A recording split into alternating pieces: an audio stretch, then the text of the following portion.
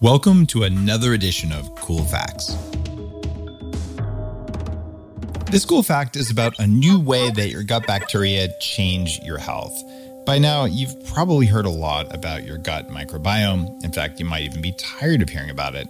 But that's because we keep learning new things that gut bacteria can do, like change the gut-brain axis, change your immune system.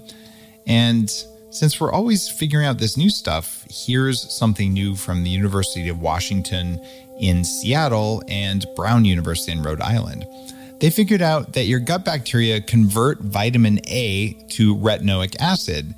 And retinoic acid is the first metabolite of vitamin A that's required for your body to grow and develop properly.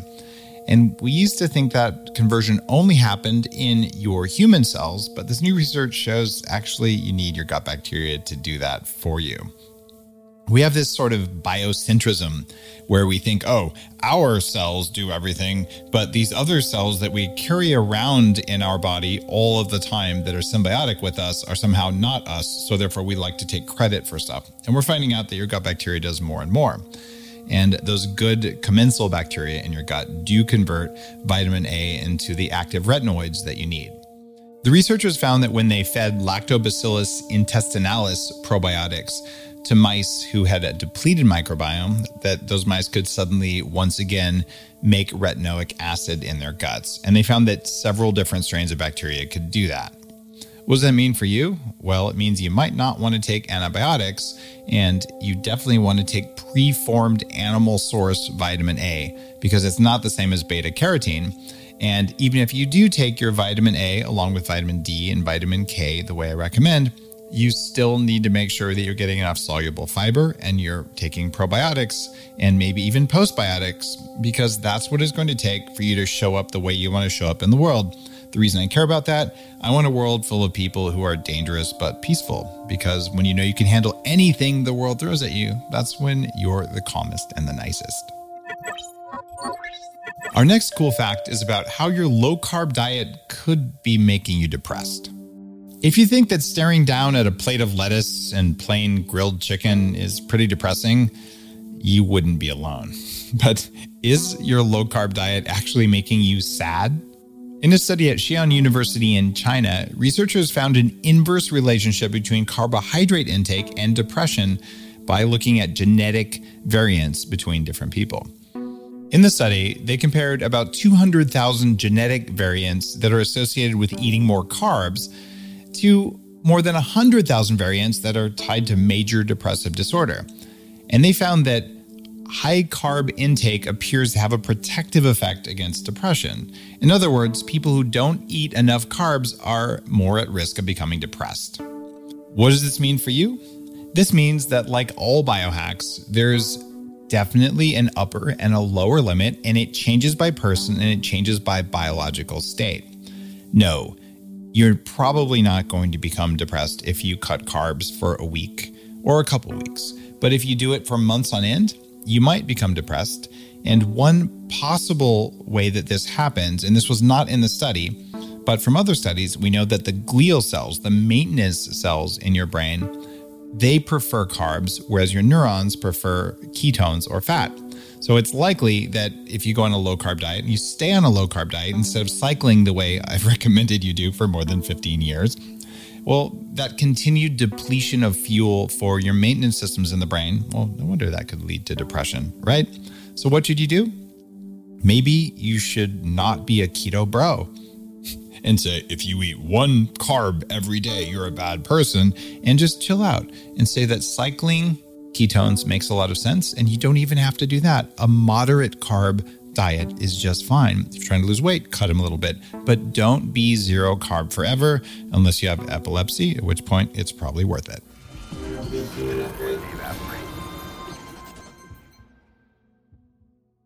What if there was a way to level up your energy, get rid of stress, and take more control of your body? Welcome to Quantum Upgrade. This is a new technology that taps into quantum energy to help you feel amazing. Quantum Upgrade has a lot of different products that help protect you from EMF and help activate your body's natural healing abilities. You can expect better sleep, more resilience, less stress, and better blood flow.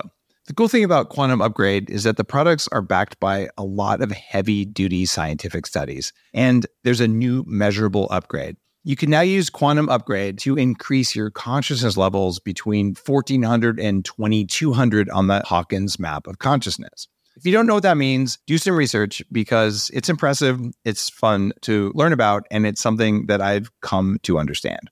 Ready to try Quantum Upgrade? Visit quantumupgrade.io/Dave for a 7-day free trial.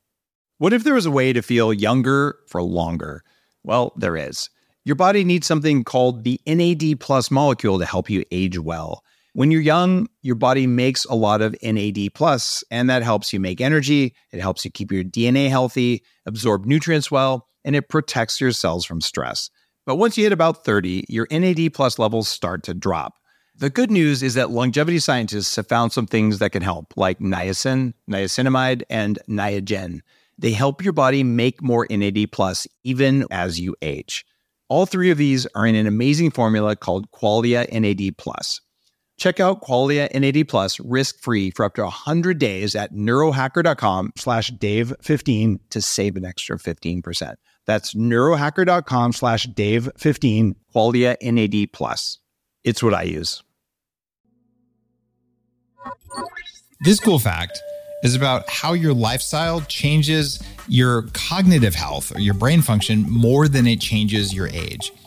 Researchers at Baycrest Center for Geriatric Care in Ontario completed one of the first studies that looked at lifestyle risk factors for dementia across your entire lifespan. In other words, is that thing you did when you were 2 years old where you ate all the birthday candles and not the cake, did that actually cause dementia 50 years later? Well, maybe it wasn't that specific, but you get the point. This research is really cool because they looked at participants' performance on memory and attention tests, the kind of things that might affect how you show up at work and at home every single day. And they found that there were 8 modifiable risk factors for dementia. There's low education. If you had less than a high school diploma, that actually was correlated with being more likely to have dementia. Hearing loss, that makes sense because hearing loss means you have less sensory input to the brain. Traumatic brain injury. I've had lots of episodes on the podcast about that, and I've had it happen to me and family members. You've got to deal with traumatic brain injury. Look at the interviews with Dr. Amen about that. They also correlated alcohol or substance abuse, high blood pressure, smoking, diabetes, and depression. The study found that a single dementia risk factor could make your brain look about 3 years older. So it adds up because each additional factor contributes the same amount of decline. So if you were to sit down and take out a piece of paper and say, do I have hearing loss? That's 3 years. TBI, 3 years. Alcohol, 3 years. High blood pressure, 3 years. Ooh, I might have 12 years of extra brain aging. Oh, and I smoke, 15 years. Diabetes, 18 years. You get the point? So it really matters that you keep your brain young. So what does this mean for you? It means that whether you're 18 or 80, you have to address your lifestyle if you want your brain to work better right now. And since no one wants dementia later in life, you might as well clean that up. But since you win on both fronts, start taking a look at what you can do to make your brain work better now, because that means you'll have more brain later in life.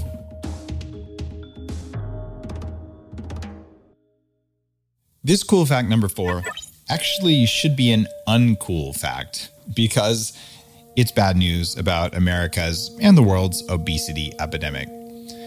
New research shows that the obesity epidemic in the US isn't slowing down at all. BYU researchers looked at long-term weight gain of more than 13,800 adults. They looked at a 10-year time period for body weight gain. More than half of their sample size gained 5% or more, and we're not talking muscle here. More than a third of American adults gained 10% or more over the last 10 years, and just under a fifth, or 20% of adults gained 20% of their body weight or more in the last 10 years. And then they looked at who's gaining the most weight and when. According to the data, if you're in your 20s and 30s, you would have gained about 17.6 pounds. If you're in your 30s and 40s, about 14.3 pounds. And if you're in your 40s and 50s, about 9.5 pounds. That's bad. The good news maybe is that you only gain about 4.6 pounds between your 50s and 60s. And although the research doesn't say this, that's probably because you lost 10 pounds of muscle between your 50s and 60s unless you're on testosterone, hormone replacement therapy, and eating enough high-quality protein. Notice I didn't say eating enough protein because eating a bunch of plant-based protein doesn't matter. That's why you have to be careful with your sourcing of protein. What all of this research says is that if you're an adult and you gain the average amount of weight during each decade of your adult life, you'll have gained about 45 pounds, which is going to put almost everyone into the obese category. As a guy who's lost 100 pounds and kept it off for a very long time, I wouldn't wish 45 or 100 pounds on anyone. The study also points out that in the last 20 years, obesity increased by about 40% and severe obesity doubled. We have a serious metabolic problem right now, and it is caused by many different things, including some things that you wouldn't think about. So what does this mean for you? Well, it's pretty clear by now that eat less, move more is dumb because it doesn't work. It didn't work for me. It's never worked for most people because it goes against nature. The changes in our food supply are changing your weight, and out-of-control stress hormones are a part of the problem. So what might you do? You might go to fastthisway.com and take the fasting challenge. It is totally free. More than 70,000 people have learned how to skip breakfast and have less hunger that way instead of more. That would be an easy thing to do. And you might also look at one of the things that lets you track your blood sugar, a continuous glucose monitor like Levels. You could look at a gut health thing like Viome, which is going to do incredible things for telling you what your gut bacteria are doing. Stop eating seed oils already. Take a look at making cooking easier and faster at home so that you don't eat out as much and you can avoid those seed oils. I'm a big fan of the Brava oven.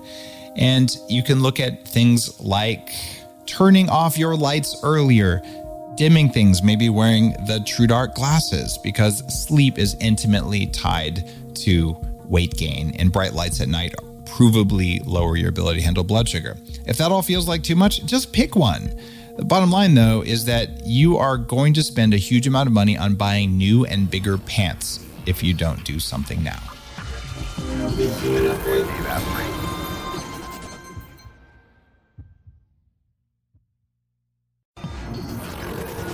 The Human Upgrade, formerly Bulletproof Radio, was created and is hosted by Dave Asprey. The information contained in this podcast is provided for informational purposes only and is not intended for the purposes of diagnosing, treating, curing, or preventing any disease. Before using any products referenced on the podcast, consult with your healthcare provider, carefully read all labels, and heed all directions and cautions that accompany the products. Information found or received through the podcast should not be used in place of a consultation or advice from a healthcare provider. If you suspect you have a medical problem or should you have any healthcare questions, please promptly call or see your healthcare provider. This podcast, including Dave Asprey and the producers, disclaim responsibility for any possible adverse effects from the use of information contained herein. Opinions of guests are their own, and this podcast does not endorse or accept responsibility for statements made by guests. This podcast does not make any representations or warranties about guest qualifications or credibility. This podcast may contain paid endorsements and advertisements for products or services. Individuals on this podcast may have a direct or indirect financial interest in products or services referred to herein. This podcast is owned by Bulletproof Media.